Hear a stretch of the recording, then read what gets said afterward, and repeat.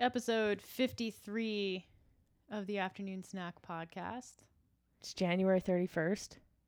Sorry, it's December 31st. Wow. It's been that kind of week, huh? Yeah. Actually, it hasn't been, but Apparently, if you don't use your brain, it turns into moosh, something like that. gobbledygook. It's December. It's almost January 1st. It is the last day of 2021. We're like in the middle of January and December, so I just kind of morphed them together. I don't think we're in the middle anymore.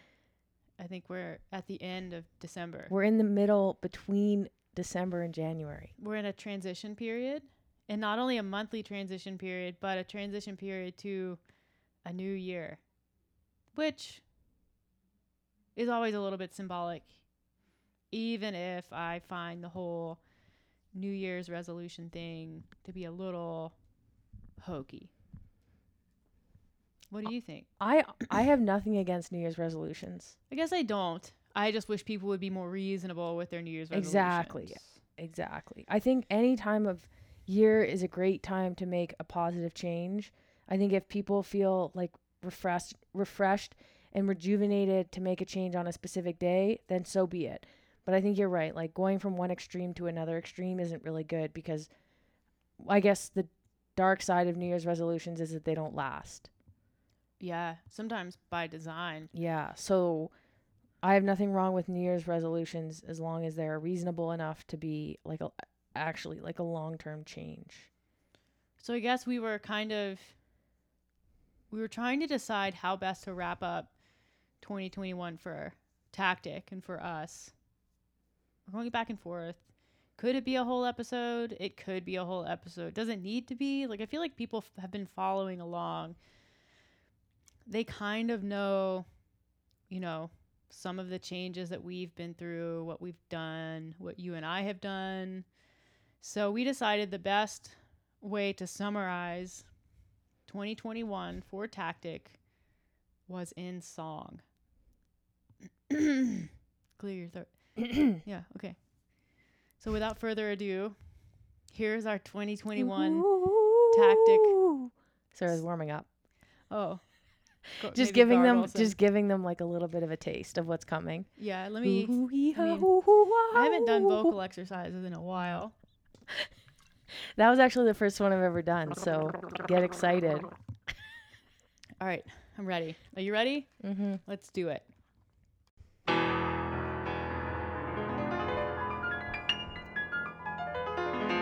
At first we were afraid, we were petrified, kept thinking how we couldn't find someone to join our side. But then we spent so many nights thinking how we couldn't prolong, and now we're strong. 7 that all get along, and we've got Meg and Kat and Jill. Then Kendra joined the team because she's got a lot of useful skills. So we knew we needed one more, but we only had one hope. So we hired Kendra's boyfriend Tom to be our fitness coach, and now we podcast once a week. Just turn it up now, 'cause it's the only show you seek. Weren't you the one who told us you thought keto was so fly? You knew we'd grumble and refuse to justify. Oh no, not us. We love science. As long as we know how to read studies, we'll be compliant. We've got all our smarts to give. We've got all our hearts to give. And we'll be here.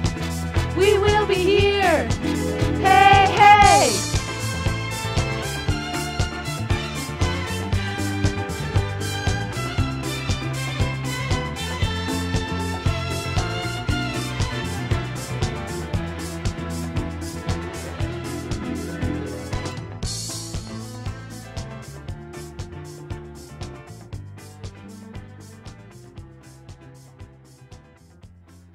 Honestly, I feel like this should be a paid episode for that. Agreed. Or I kind of also feel like apologizing. I don't know. Conflicted. Okay, well, we sounded exactly like Gloria when we first started. We did. We had to practice the lyrics. And So by the many end, we got a little raspy. My voice was tuckered out at the end of that. Well, you just couldn't stay on you were like your rhythm, like you're good with lyrics, but like I was like, how are you this off? I know. Number one, I got excited and I was just racing through them. Yeah, not taking pauses, not like no semblance of like, do you hear the music? Do you not hear the music? Are you intentionally in the wrong register? Okay, number one, I don't know what a register is. You were trying to tell me about like thinking about a metronome at some one point. Yeah, I was like, put this. That didn't help at all. All it did was bring back horrific memories of piano practice, which was torture for somebody like me. I have a beautiful voice, but I am not musical at all. Oh, so piano, it didn't jive with me. I love piano. I played piano for many years. Yeah. That's why I'm good at math. There's a correlation between people who play piano and are also good at math. When Meredith came to visit me in Calgary, we went on a date and we went to the National Music Center. The Bell Music Center.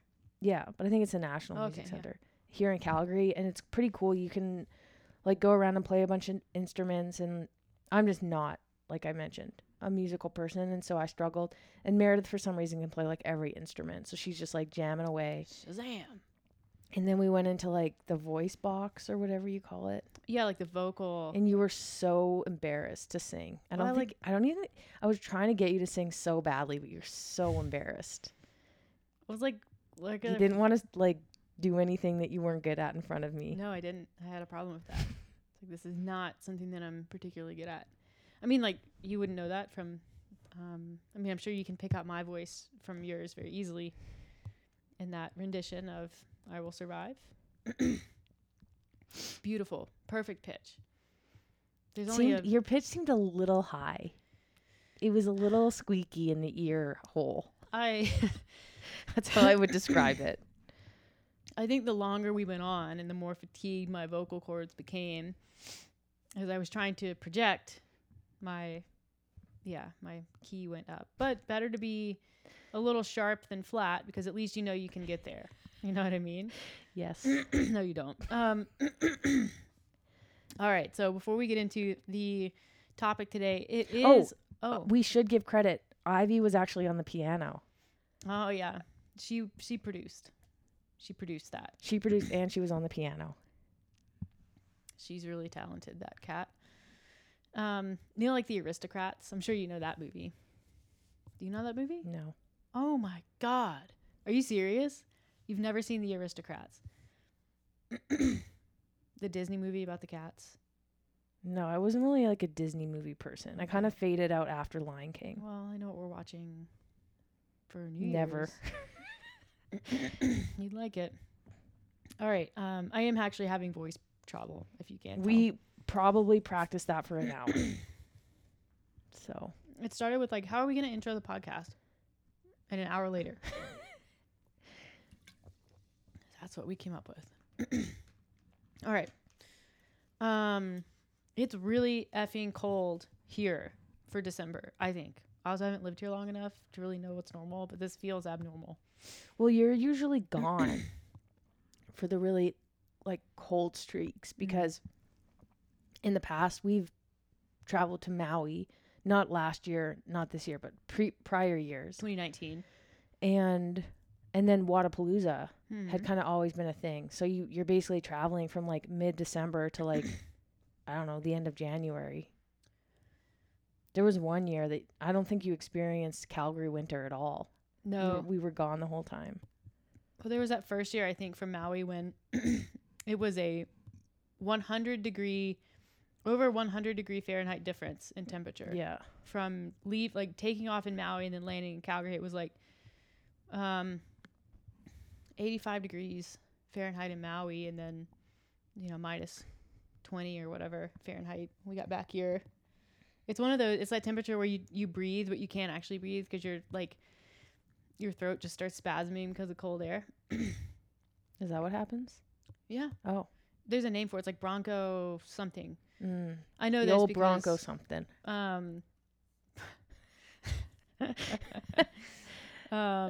I hate when Bronco something hits me. Now I have to look it up. You're so annoying like that. I was just gonna like skim over But now I have to know. Broncho. Oh, of course. Oh my God. I can't believe that this didn't come to me intuitively. It's called bronchospasm. Oh, I literally very said- close to broncho said this- something. Said those two words separately. Huh. But yeah, like a lot of people think, can't they like ask, they say, oh, cold air freezes my lungs, you know? Lungs, there's no place on earth, there's no temperature that we can experience on earth that will freeze your lungs. You know when you get like a cold headache? What Like are a those? brain freeze? Brain freeze. Mm-hmm. So whenever you get it, you have to be like, oh, brain freeze. Yeah. What's odd is I've lived in Canada my entire life. I actually lived in Alaska for 4 years, Yeah. and never once have I heard someone go, oh, bronchospasm. Okay. Well, I think partially you But I can't think I'm really- going to make that a thing. you can't really talk like, I mean, I don't know if you've had it happen, but I have, where you like walk out and you like take a deep breath and you just start coughing. Yeah, it's kind of like the first time you smoke pot. Yeah. I mean, I feel like that still happens. It It's does. not like a first time thing. It's like an every time thing. Well, same with being in the cold. Yeah. But anyways, you can't actually freeze your lungs. That happens. The longer you're in cold air, the more frequently you're exposed, I guess you kind of become conditioned to that. Yeah. Um Just it becomes a broncho tickle. a broncho what? Yeah, and then so I guess when you breathe in air, your body warms the air up to whatever, body temperature. And it requires a lot of moisture to do that.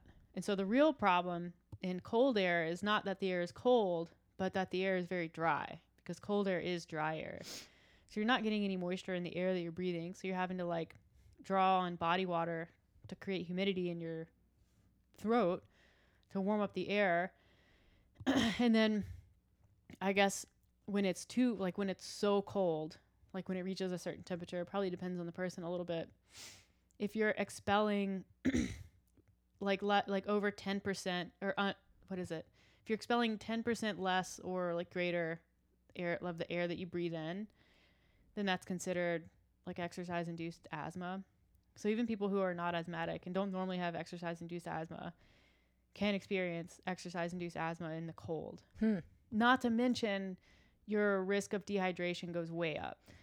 That was a surprise to me. Yeah, that's a surprise to a lot of people. That's something I learned from you this winter, because I'm notoriously bad for drinking water, but especially notoriously bad for drinking water in the winter, because I'm just not thirsty. I'm like, and then I think, well, I'm not sweating, and I'm Yeah. a sweater, especially when it's warm. So I'm downstairs in the basement, or I'm running outside. You see the sweat, you feel the electrolytes, taste the electrolytes leaving your body. Yeah.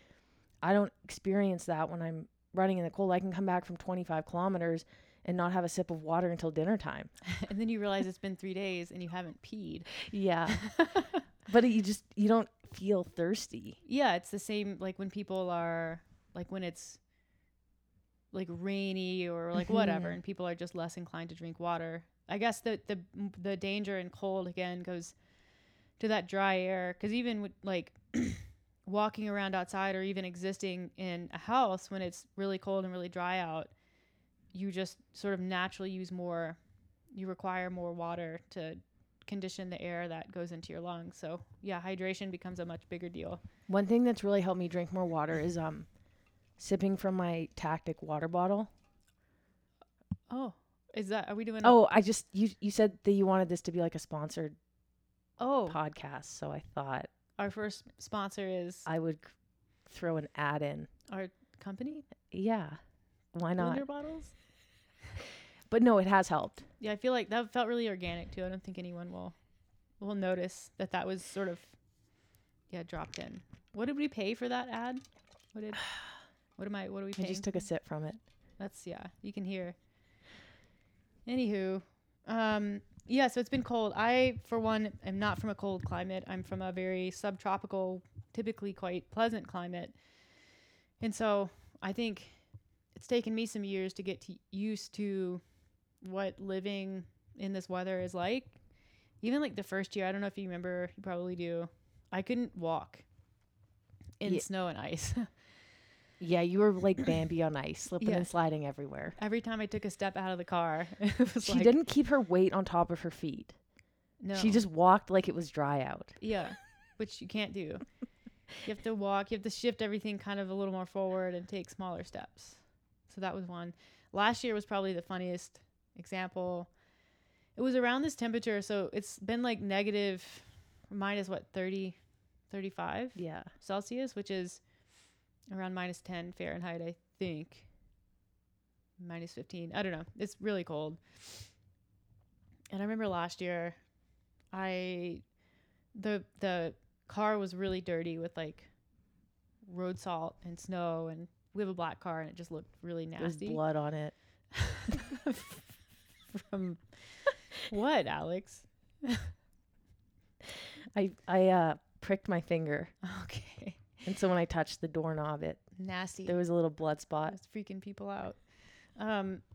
So I really wanted to wash that's such a bad joke. I really wanted to wash it. Wasn't a murder. Was not a murder. Definitely not. So I really wanted to wash the car, but like all of the car washes I went to were, they had signs, they were like closed. I was like, what the hell? There's one in our neighborhood, very convenient, closed. And I was like, huh, well, maybe it's Meredith in the car. The search continues. yeah. And I didn't know why. Challenge accepted. I thought maybe they had, you know, like pipes freezing. I was like, that's probably it. They can't run the car wash for whatever reason. And I was driving back from downtown, and I stopped at a gas station, and their car wash was open. And I was like, oh. She snuck in right before they put the like Convenient. closed sign up. So I go, and it's touchless or whatever. It's just like She swerves around the cones to enter. a normal car wash. So I go in there, I wash the car. I was on the way to, I think, your parents for dinner, and you were there. You had ridden with your mom or something. So wash the car. It's all shiny and clean. Drive to dinner, eat dinner. I always have like a glass or two of wine once a week, and so I don't drive home. And so I remember we're driving home. Alex is driving the nice, new, freshly cleaned, washed Audi. And we make that left-hand turn, like kind of the main, like this huge intersection. I'm sitting in the passenger seat. We're turning left. So just imagine that, what the centrifugal forces of that experience are. Just a left-hand turn. And all of a sudden, my door comes open. Like And Meredith tumbles out of the car and goes rolling down the road. Literally tumbling down the road. It's a good thing I was drunk, because like if I had stiffened Just up like at all, ragdoll the middle of the road, like just flying. Jerry of the day type situation. Her boots came off. It was just complete. Lost my hat. I think I lost complete my cell phone. yard sale. If it had been daylight, that would like for sure have been on the internet. So I scooped her. She jumped in. I kept the car going. Yeah, like convenient. And The door was still open. she jumped in. So like nothing ever happened. And we just replaced the boots. And the phone. Yeah, that actually didn't happen. You're just like out of control today. The door did like come open, and apparently that's because Well, and Meredith wasn't wearing her seatbelt. I wasn't? reached over and grabbed her scarf. Alex, you have to let me get through And this. like she was dangling out of the car. And I yanked her scarf, half strangulating her. I'm about to mute your mic. And dragged her back in. And then had to resuscitate her. Which was hard because of the bronchospasms. Okay, I'm done. You're like crying. You are so please tickled with please yourself. continue with your story that's apparently better than the ones that I'm creating. There's nothing on podcasts that say you have to tell the truth, Meredith. I mean, that's apparent. Joe Rogan has a podcast. Anyways. Bring cha. Got him. The reason why car washes are closed when it's minus 30 is exactly what happened, which is like all of these things in your doors and other areas that are not meant to freeze get frozen. So like literal latches don't work. So and yeah. the door can freeze shut. Yeah, well, obviously. Because of the water that gets into the cracks. Yeah. So then It's like a glue. I had to hold the door closed for the rest of the ride home. And that's the lesson that I learned last year. And then the worst part is when the doors open, the light in the car is on. So now the driver can't see. And it sucks because, like, it was super embarrassing because the light is shining in our car. We're driving in the dark, and Meredith and I are both fully nude. Oh my God. Okay, we weren't. I had pants on. And I had a top on. Are you done? Oh man. Our listeners are either laughing with us or they're long gone. They're like, did these two get into some edibles before? No, we didn't. This is 100% sober, as was the singing. So that was my cold weather lesson last year. I don't know. I guess this year it's like you don't even you haven't had enough prior experience in the cold weather. You still can't imagine what minus 25 or even minus 20 and colder feels like without going outside. So it was really annoying when we go skiing, and like Meredith doesn't really have like a cutoff temperature yet because she's super gung-ho about skiing. And so even if it's like minus 25, she's like, we'll see. And I'm like, oh, you don't know. I don't want to ski in minus 25. But I also feel like the Debbie Downer being like, nope, too cold. You are Debbie Downer. I know. Suck it up, Buttercup. But I also know better. Mm. So there was that one recent time we drove all the way to Sunshine, which is an hour and a half drive. We went all the way up the gondola and did 3 runs. Okay, that was also your idea. I only did it to prove you wrong. Oh. Well, I feel like had my boots been fitting better that day and it wasn't flat light and snowing and windy. One thing that I would recommend for our skiers out there, we recently bought for our trip to Kicking Horse for Christmas. I knew it was going to be fairly cold, but I love Kicking Horse and we're there for Christmas, so I knew I wanted to ski. I have really bad circulation in my feet. And then I also wear really tight boots because I used to ski race and I'm just used to it, and performance is better. And so we both bought a set of boot heaters. Heated insoles. Well, it's really just like a very thin disc-like heater that you install into the liner, into the insole, right underneath your toe. It's about like 2 inches by 2 inches, like a circle. And then a battery gets attached to your boot, and there's a wire that comes out. And that was a good purchase. Yeah, it really extended the days. Yeah, like your feet still get cold, but it definitely like it allows you to be out there for like 2 hours instead of like 30 minutes. Without taking a break. Yeah. Yeah. 10 out of 10, worth it. Yeah, for sure. This podcast is not sponsored by Hottronics, but if Hottronics is listening and wants to sponsor this podcast, let us know. All right, I'm so distracted, Alex. You've distracted me. What are we talking about today? Well, I thought we were going to do a little bit of debunking. Oh, yeah. Given that the new year is starting tomorrow. Right on. And people might be, and I've already heard of a couple people doing this. Not my clients, but my clients tell me about their friends who are doing it. I love hearing friends of client stories. Yeah. I love that. And so it's just, and all my clients they just roll their eyes and they're like, well, I know I'm doing the right thing with you guys, which is great. They have trust in us. Mm-hmm. But we just thought that if there's anybody out there who, you know, it's maybe their first podcast with us or something. Which, if this is your first podcast with us, well done. It might be worth debunking some of the more ridiculous, if I'm going to put it in one word, fad diets. Trendy. Yeah. I feel like in the diet world, trendy and ridiculous usually go hand in hand. So, you know, my preparation for this episode, I went ahead and pulled up the 6 worst diets, the 6 fattiest of fad diets, the 6 trendiest of trendy and most ridiculous of ridiculous diets. What do you think's number 1?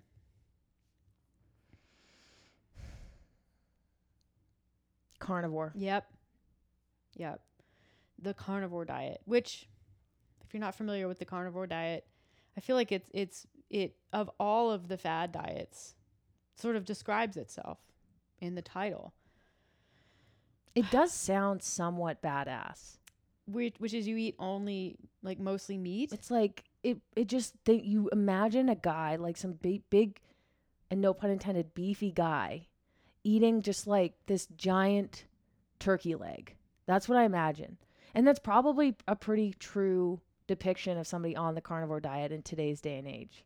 Yeah, someone like juiced out of their gourd on like Turkey legs blacklist like and other things. blacklist PEDs, just like gorging themselves on ribeyes. No, that's the liver diet. Which is just kind of a more extreme version of the carnivore diet. There's a version of the carnivore diet that involves eating only beef, which like I feel That would be a lot of chewing. number one, like a lot of chewing. Number two, very expensive. Mm-hmm. Like even if you're buying not USDA prime, whatever the one is below, I don't know. That's like beef's expensive. When I first heard about carnivore diet, the first thing I thought is, and I've heard of guys, and I say men because from before I knew, it seemed to be mostly men who don't really they don't eat vegetables. Like there was a lot of, I remember there was a couple like UFC fighters who were super into eating a lot of red meat and Conor potatoes. McGregor was like that. And so the first thing I thought of was like, He's Irish. do they go poo? How? Like there's nothing, But then I heard that somebody who tried it said it was like the complete opposite of what I think. And basically you just get the runs. Well, it kind of Which makes also sense. kind of yeah. Because fiber does two things. Yeah, it exists in a balance. Yeah. Yeah, and when you think about like a diet that's all beef, it's like they can't possibly poop. They like launch a cannonball once a week, and that's probably pooping for them. It's a projectile sort of demonstration, but apparently it's just projectile all the time. Yeah. It's more like a Tommy gun than a cannonball, just around the clock. There was something that got posted on like a carnivore Facebook group, and it was this guy like showing his gums, which were bleeding. Oh. And it's like, that is a side effect of scurvy, sir. Yeah. You have scurvy. You're not getting any of the vitamins and minerals that you need. Yeah. I mean, you're getting some, but only the ones that come from red meat. Yeah, not the ones that you need to prevent things Not like full spectrum. scurvy. Not to mention too, like the saturated versus unsaturated fat ratio would be way off. Which is interesting because saturated fat is the only food that can sort of push you towards pre-diabetes even when your calories are maintained. So it increases your chance for non-alcoholic fatty liver, which changes the way that your liver metabolizes glucose. So you kind of say, like, you see people's liver numbers start to get jacked up, and then their glucose numbers start to get jacked up, and they're like, well, I'm eating keto and carnivore. Like, how is it possible that I have this? And it's like, well, is that pretty common to get, or is it just what they kind of say could be a possibility if you continue to do these diets for a long period of time? Yeah. It's like, I think it's pretty common. Like, is there data that supports this happening a lot? Do you know? I know, like, to be honest, I don't look into these fad diets very, very often. So I'm not super caught up on and a lot of them are kind of new-ish. Well, carnivore is super new. Yeah, I mean, there's been a few where they look at, so they control, I'm trying to think how to explain this. They have people eat, like, overconsume saturated fat and also overconsume polyunsaturated fat, like plant fats. And then they compare the impact on liver tissue. So with fat intake and calorie intake controlled, when you're eating more saturated fat, you see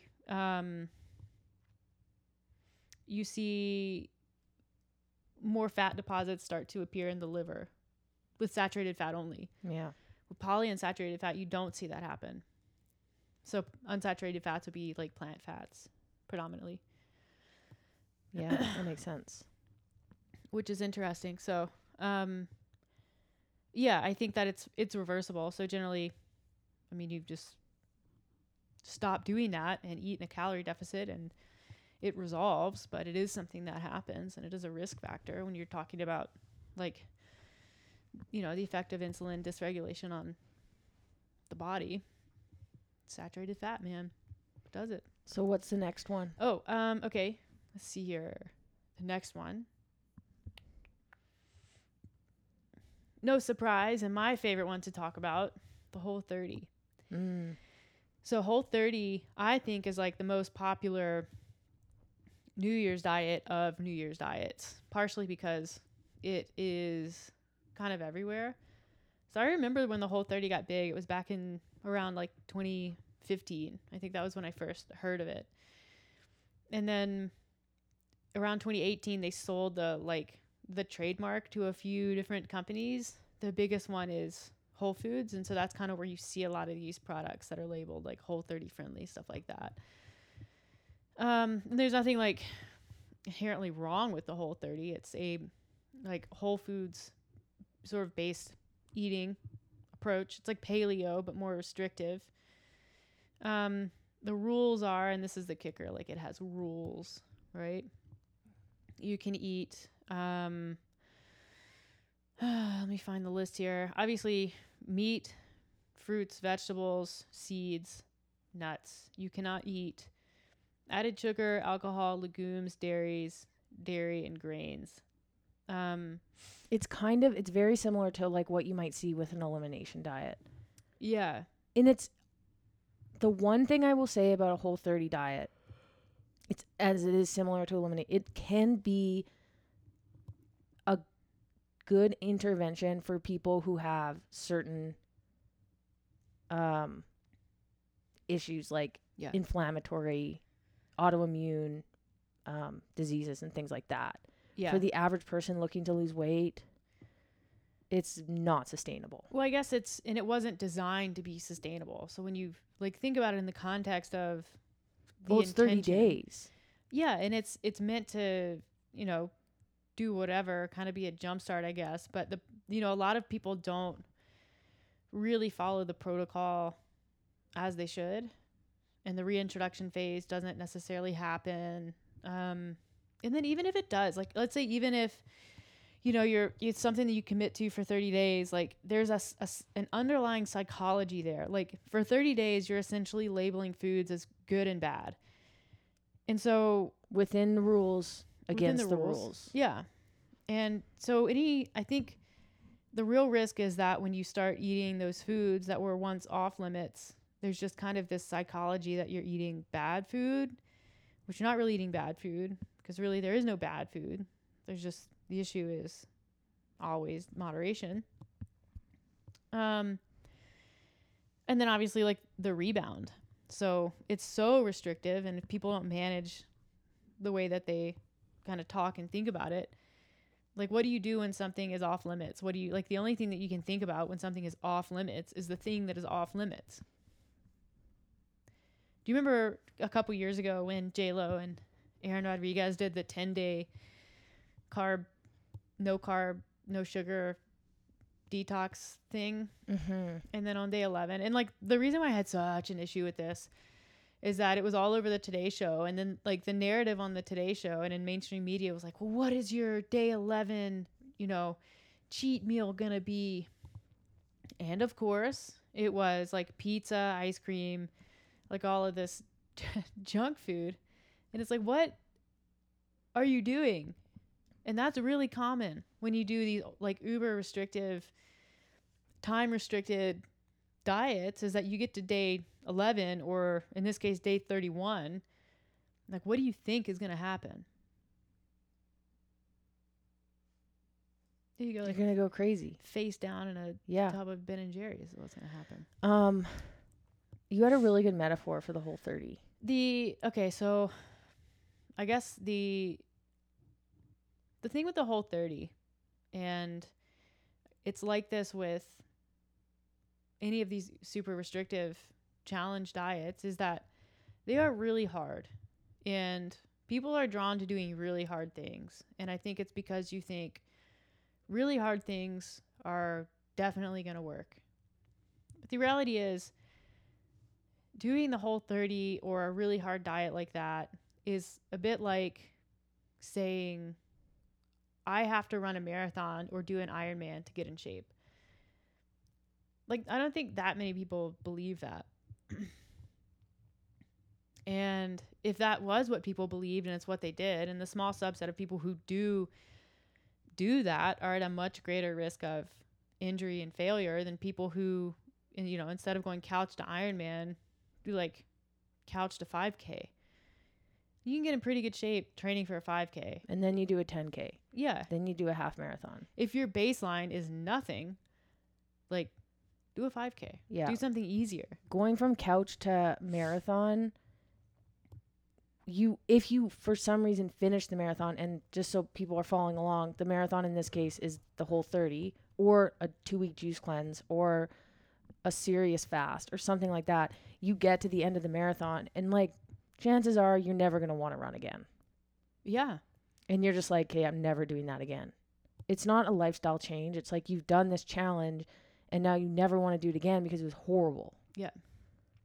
Which is how I felt when I did the elimination diet, and that was for health reasons. And that, like I said, very close to the Whole30. Yeah. Super hard. And going back to regular, it would be like finishing a marathon and you're not any further ahead. You're actually behind because now you're likely injured, hurting, and now you have to actually sit on the couch all day, just like after the Whole30 when you go face down in a yeah, and you have to like pizza mentally and all these things. recover from that, which is really challenging. So, or you've lost 10 pounds in 30 days and you now need to recover from this deficit. You're starving. yeah. So you're in a worse place than you were before you did it. Yeah. I mean, that's not 100% likely to happen, but it's fairly likely. Yeah, I think unless I had someone message. So I wrote this article for Morning Chalk Up this week on this topic, and someone messaged me because I had put a quote in my story about how she had a positive experience with Whole30 and still does it because sometimes it's a good way to like check the pulse on her habits, which is fine. That's 100% fine, but it takes a very astute and self-aware person to do the Whole30 and remain detached from it. Yeah, I think in its defense, it can teach people like how to include vegetables in their diet, how to prepare meals that come from whole foods, things like that. Yeah, if you don't learn how to do that, you will literally not However, there are other ways that you can learn how to do that without restricting yourself. Yeah, to the extent that Whole30 does. All right, let's move on to the next one, shall we? Number 3 is probably our perennial favorite to talk about, the ketogenic diet. The ketogenic diet was originally designed by medical researchers to help control epilepsy in kids, but of course it's been kind of popularized in the mainstream. So it's just a really, really low carb diet, so low in fact that well, I guess I should back up. It is not only a low carb diet, but it is a high fat, moderate protein diet. And the intent is to shift the body into ketosis, where instead of using traditional modes of ATP production, like glycolysis, it uses ketone bodies to produce energy. Fine. So basically it's using fat as fuel. Yeah. And there's a reason why we do that as humans, why we have the ability to do that, because it's a survival mechanism. When we can't eat or access carbs, it's a really good thing that we can, produce energy, lasting energy from fat, both stored and from the diet. And of course it's been like, it kind of has taken off as, a preventative for cancer, Alzheimer's disease, things like that. Like people just think that it's kind of this miracle diet. There really is not a ton of data on what the long-term effects actually are in adults. The reality, I guess, with keto is that a lot of people think that they're eating a ketogenic diet, but actually they're eating way too much protein to be eating a ketogenic diet. So I think on a true ketogenic diet, I want to say like 70% or 75% of your energy intake is meant to come from fat. And then the rest from protein and like a very small amount of carbs. When you don't eat that much fat, when you eat, say, 50% from fat, which is still a lot of fat, that's a ton of fat. So 50% from fat, and then a larger amount of protein, because people who exercise are going to naturally want to consume more protein. That protein consumption is actually going to take you out of ketogenesis, and then you just kind of feel crappy because your body's using, like, it's trying to convert fat and protein into carbohydrate to use for energy, and that's a really slow process, and it doesn't feel good. So a lot of people, they have this term called keto flu, and they think that it's something that you experience temporarily while your body learns how to get into ketosis, and that is true. But it's also true that if you never actually get into ketosis for energy production, you kind of just exist constantly in this keto flu type state. To give somebody an idea of what 70% fat looks like, or like as a macro in grams, if you eat 2,000 calories, that's 160 grams of fat. 160 grams of fat. But like, not only that, because I know plenty of people who can put down 160 grams of fat, but also like the envelope, the delivery of that fat matters. You can't get it from animals, because then you're going to be eating too much protein again. And you can't get it from fat and carb type meals, because like a lot of people eat a lot of fat, but it's because they're eating things like, well, like you mentioned, steak, but they're also, or bacon, but they're also eating like croissants and cookies, which have a ton of carbs, which don't align with the keto diet. So, the keto diet for athletes, I think, is kind of a myth, because like the protein has to be so low that you just wouldn't be, even if you could do it, you wouldn't be optimally repairing and building muscle tissue, because you literally can't eat enough protein to do that on ketogenic. Again, just so dang restrictive. Yeah. The next one is Atkins, which again it's kind of a keto-ish, like low carb. Not quite as restrictive as keto, but again, it's just restricting food groups. Yeah, exactly. It's cutting out the things that you like eating. Yeah, to make your life truly miserable. But that one is funny, because some of the, like, Atkins was really popular for a long time. Like, I remember Atkins from the 90s and early 2000s. But it's, I guess the carb phobia is sort of the concern there. And as people, like, the one good thing about our generation, I won't say that we're devoid of nutrition bullshit, because we are not. But I do think that people are starting to understand the place of healthy carbohydrates in the diet. Especially when you're looking at like fiber intake, vitamins, minerals, that kind of thing. You really can't, it's much harder to get those things in if you're eating a low carb diet, because the foods that are required to eat to get them are excluded from, or at least heavily restricted in the diet. So, all right, number 5, and this one made me laugh. It's actually, I know what's coming, and I'm imagining what foods can this person eat. It's the paleo vegan diet, also called pegan. So you're allowed to eat sweet potatoes and almond butter. Which feels like a joke. It says it's a diet that focuses on eating loads of fruits and vegetables, along with nuts, seeds, and oils, eliminating gluten and dairy, eliminating beans and grains, no animal products of any kind, Yeah, I mean, it says it's likely to reduce blood sugar and triglycerides, but that's probably because you're gonna starve to death. So again, it's like sort of the Just so restrictive. other side of keto. Like your carbs are gonna be up on this for sure. I'm it's sure just there are still so people out restrictive. there who do eat like that. Like I'm imagining this like older woman climbing up a mountain with like a bag of homemade granola or Mhm. trail mix, and like she doesn't like eating animals because she loves them. That's her reason, and she just eats really healthy and she grows a lot of her own food. You mean you're But going from somebody who eats McDonald's or who even like enjoys dinner out with friends to go from that to this is just it can be very extreme. yeah. Yeah. I mean, like you just described my life goal. I want to be one of those like old mountain ladies who Yeah. just like hikes all the time and eats granola, rides her bike. Says the woman who needed to buy an Audi as her car. I didn't need to.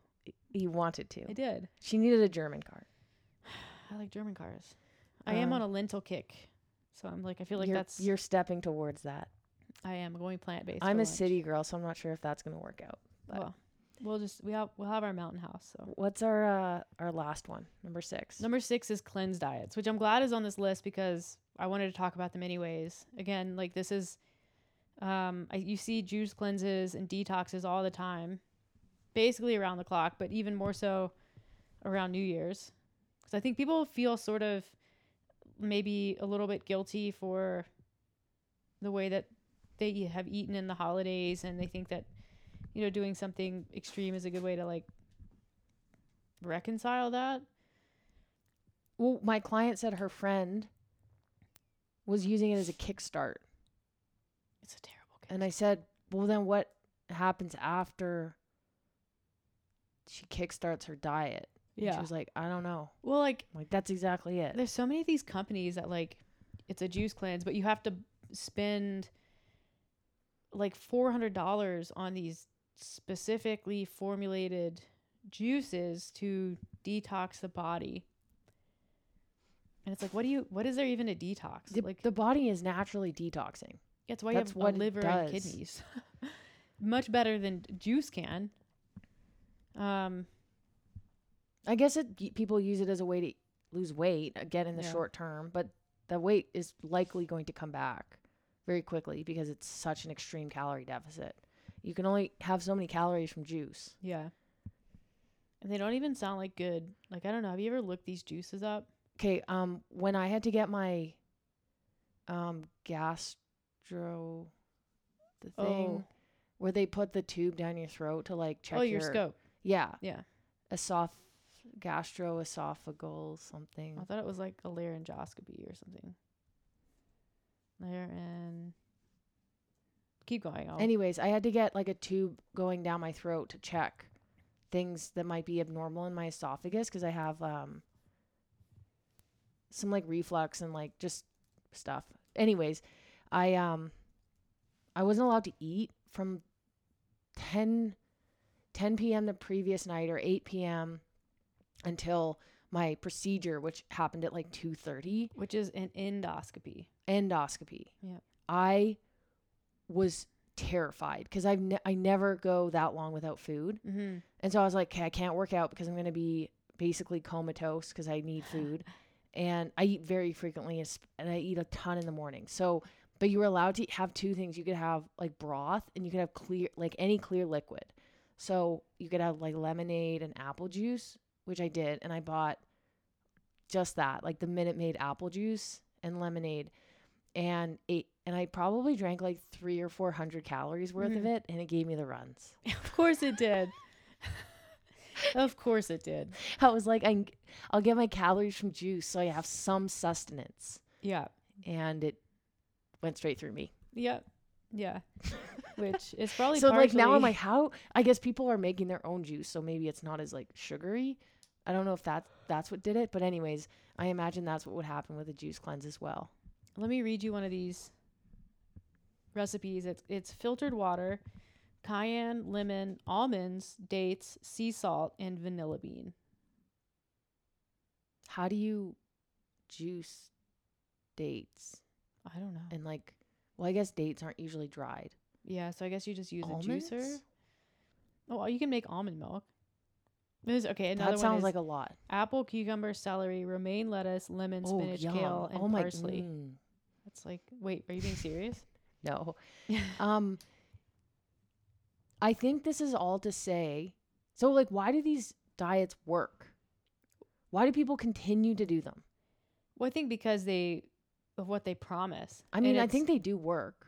Well, they do something. They work in a very short-term way because they reduce calorie intake. Yeah. All of these diets reduce calorie intake to some degree because they prevent you from eating the foods that you eat or overeat or eat in excessive amounts and create a calorie deficit, which leads to weight loss. Yeah. And especially things like the juice cleanse or like the carnivore diet or even keto, like you're reducing your intake by a ton. Yeah. Which is going to lead to very fast weight loss, which in most cases is unsustainable, which means as soon as you stop doing those diets, what's going to happen? If your habits haven't changed from before the diets, then you're just going to rebound back to where you were before and possibly in worse condition.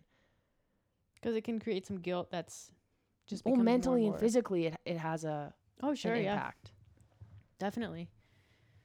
I think people like the idea of doing something hard for a short amount of time more than they like the idea of doing something less hard for longer.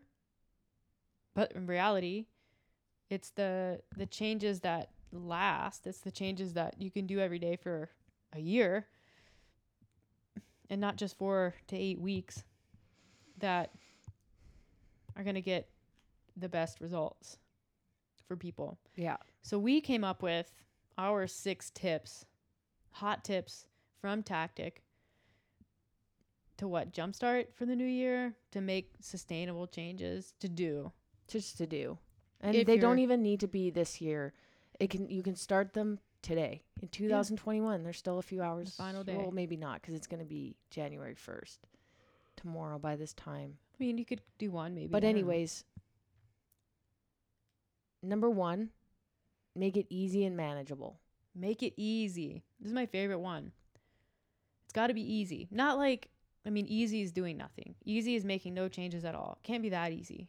But if the diet that you're looking at doing, i.e. keto, Whole30, 75 hard, if it is a massive deviation from what you do on a normal basis, probably not the right way to go about it. Pick something that you can see yourself doing for the next 4 months. If you're not sure or what that 5 or 6 or a year. Yeah. And if you're not sure what that something is, there are a number of resources out there that can help. We can help. I mean, even if you just like go on our Instagram and read, that's free information. That's all you need to know. Pick something easy. Stick with it. See what happens. Make it something you enjoy. I think this one is more relevant to exercise. I think too, like you need to have a diet that you look forward to. Yeah, a diet that includes food that is you enjoy. Emotional. It's social. Yeah. Yeah, I guess you're right. And yeah, the biggest, I think, predictor of dietary success is that it includes foods that you enjoy eating in the right amounts, at the right frequencies, in the right situations. Mm-hmm. Doesn't mean that you need to go out for dinner every single day or 4 or 5 times a week, but you can go out for dinner once a week and still make great progress. You can drink alcohol once a week, still make good progress. It's about finding where that balance is. It's got to be enjoyable though. And then exercise, same thing. If you hate running, don't run. Why would you run? If you really like spin class or Peloton or Zumba or whatever, Barry's boot camp, which like secretly I want to go do, do that. Do the exercise there is no right exercise. Like do what's going to get you coming back multiple times in a week. And then if like after 6 to 8 months of that, if you're like, hey, I feel like I have a good baseline of behavior and habits, I want to see what can happen if I get more specific with my training, fine. But start broad. Yeah. Make it a habit. This is a good one too. I think when people, they kind of start off doing a little too much all at once and it becomes hard to get any one thing to stick because you're kind of jumping around. It can feel a bit overwhelming. So to make something a habit, you kind of have to drill down to, you know, 1 or 2 core behaviors and things that you want to do, and then be disciplined about doing them every single day. Like put in a system that reminds you to do them every single day. See if you can get a friend or a family member to commit to doing the same things every single day. If you did our holiday onion challenge, then you know you have a really good idea of what building a habit looks like. You do it every single day. You make a commitment to yourself and others. You post, you print out a calendar where you have some sort of extrinsic motivation where you're like checking things off, which can be very motivating. Just like anything that might help you stay on it every single day. Yeah. Yeah. It's tedious. It's tedious at the beginning, and then it just becomes automatic, as habits tend to. Everybody has habits. You have good habits and bad habits. Sometimes it's helpful to identify what your habits are. What are the things that you do every single day? And then figure out where you can put the things that you want to add in. Usually the mornings are really good. Make your friends and family do it. This one's kind of a joke. It's kind of not. It kind of goes to what we've talked about like surrounding yourself with people who have similar values. Yeah. It makes it easier for you. It does. Otherwise, you're kind of working against the grain. Swimming against the current. Swimming upstream. Yeah, there you go. It's like, where is she going with this one? Climbing up the coffee grinder. Okay. Yeah, I guess a lot of people struggle with sometimes their significant others and their family members, maybe their lack of support. And sometimes it's just because you haven't asked for their support. Other times, you know, we've talked about this, people who are not supportive often will feel self-conscious by any attempt that someone close to them makes to better themselves. It's a bit like holding a mirror up to that person and saying, you know, look at all these things that you're doing wrong, when really, like, that's not what you're doing. That's their perception of what you're doing. So having honest conversations with people in your life about what you're doing, why it's important, and, you know, what support would look like from them is a really good way to start. And then long term, maybe they do hop on board and start doing what you're doing. But in order to make progress, a lot of the times you have to make what might seem like the selfish decision sometimes, which is your significant other might say like, oh, like, why don't we go out for dinner? Like, why don't we, like, you know, and you say, well, I have dinner planned. We bought stuff. Well, I really just want to like go out for a pizza or a burger. Like, why can't we just do that? Don't you want to do that? Like, it's been months since we've done that. Let's just go. Treat yourself. It's really hard in those situations because number one, it's your significant other or someone who's close to you. Friend, it could be a friend. They're putting pressure on you and they know it. So sticking to your guns and what you've committed to doing yourself in those moments can feel like a selfish decision. But really, it's the other person who's being selfish. And there's sort of a lack of communication and compromise. So, you know, I always kind of encourage my clients and people to, when they set these goals and they set commitments that they want to make to themselves, you know, I kind of say, can you spend some time visualizing scenarios where this is going to be difficult for you? Like, visualize what someone can say or do that's going to make this hard for you. Can you think of a specific situation? And then they'll say, like, of course, yeah. You know, it's my partner. Whatever. It's my dad. I don't know. It's my kids. And then it's like, okay, like, I want you to feel what you feel in those situations and then go through in your head what you will do and say to yourself, to your partner, to whoever, to keep the commitment to yourself in that moment. What are you going to do? And so in that way, it's kind of like, it's sort of front loading that decision in those situations. Cause I think a lot of people have no problem committing to things and, deciding on goals and everything's all sunshine and rainbows and they think it's going to be easy and perfect because they've made the decision to do it. And they forget that real life's difficult. That real life is swimming upstream. Sometimes. Yeah. And so it's a useful activity to run through those scenarios. When you make the decision, you're swimming along in a river all to yourself. It's nice and warm. It is warm. Everything is pretty. It's a great day out. Dopamine levels are high. And then in the actual scenario, you're swimming upstream. You're like batting salmon away. There's like a bear chomping, trying to get you. You're coming up on a waterfall. It's raining. Wait, Alex, you're swimming upstream towards a waterfall? Yeah. Good swimmer. Good swimmer. I'm not saying you're swimming up the waterfall. Well, even swimming towards a waterfall is hard. Anyways. Yeah, it's tumultuous. It's violent. It is. It's rough waters. But yeah, it's if you can prepare though mentally, it makes a world of difference. That is a technique that's used in sports psychology all the time. Mm-hmm. Everyone wants to go out there and win the game. They know exactly what plays they're going to make. They know exactly how to play the game. They visualize the race course. But what are you going to do when you're skiing down a mountain and you lose your outside ski? What do you do in that moment? What do you do when you're way down and you have to get back?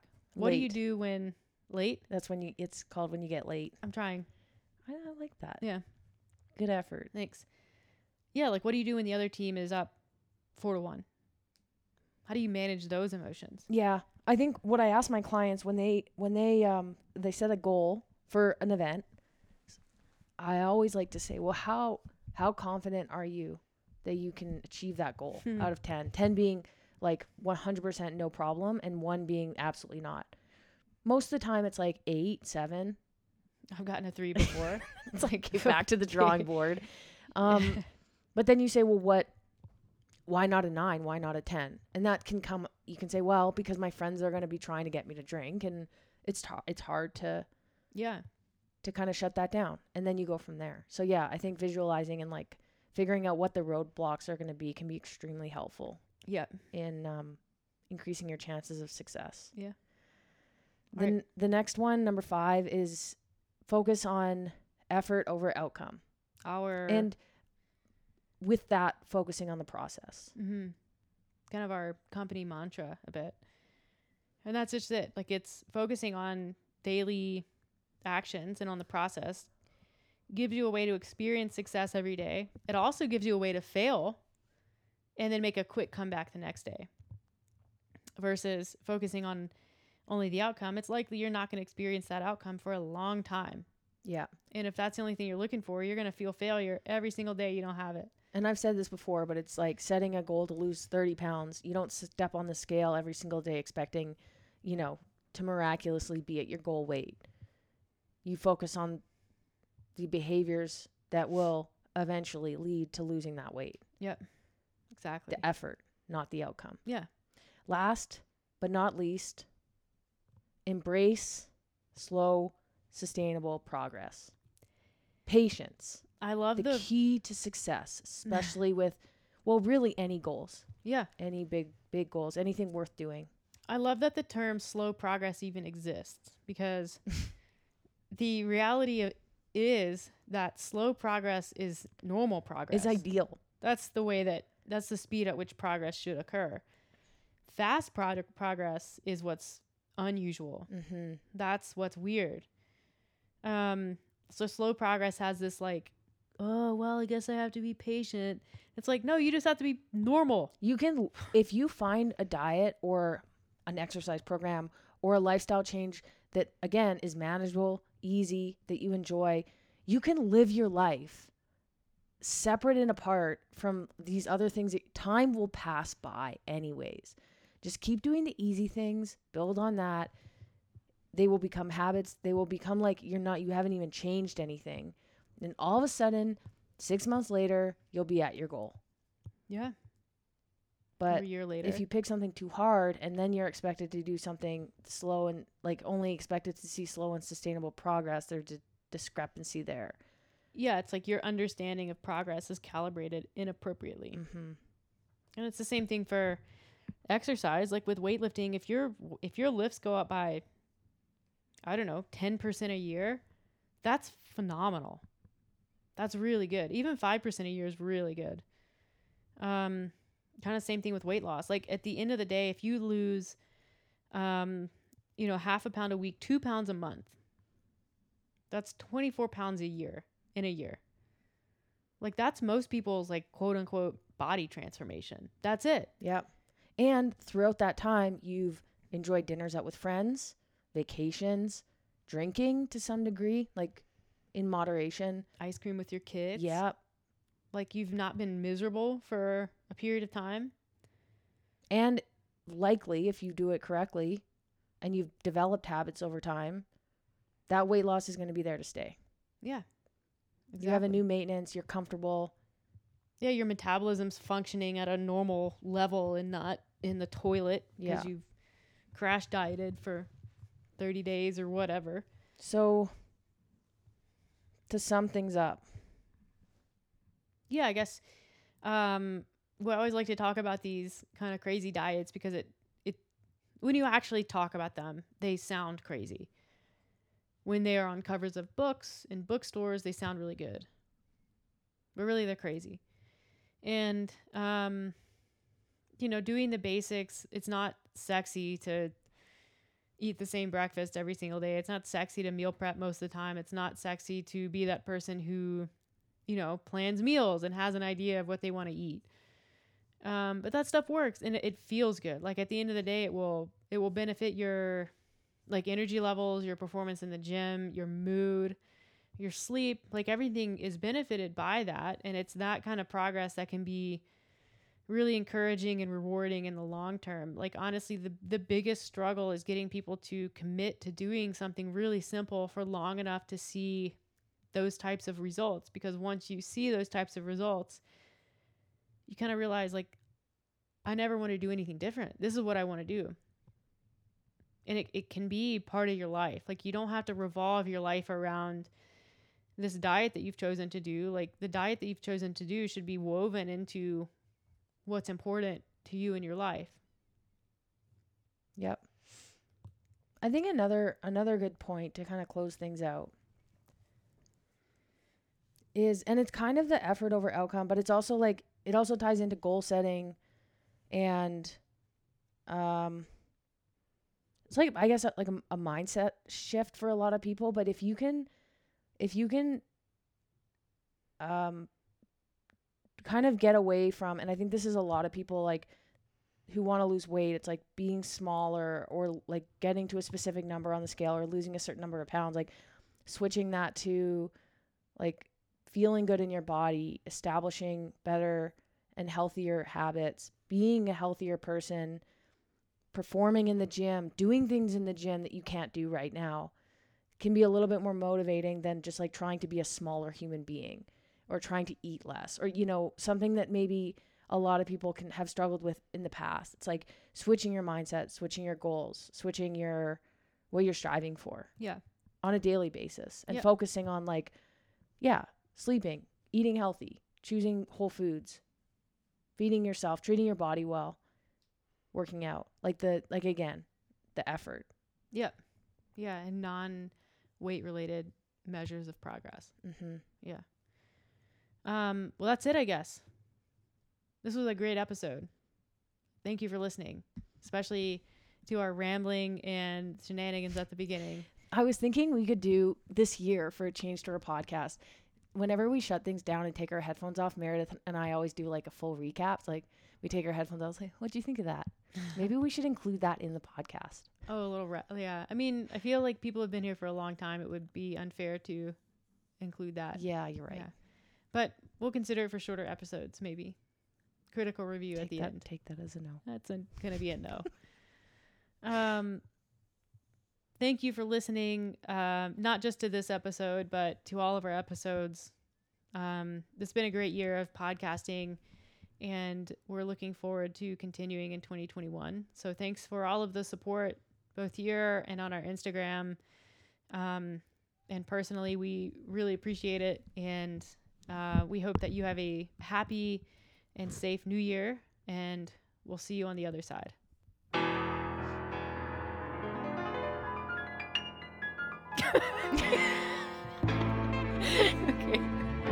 Okay.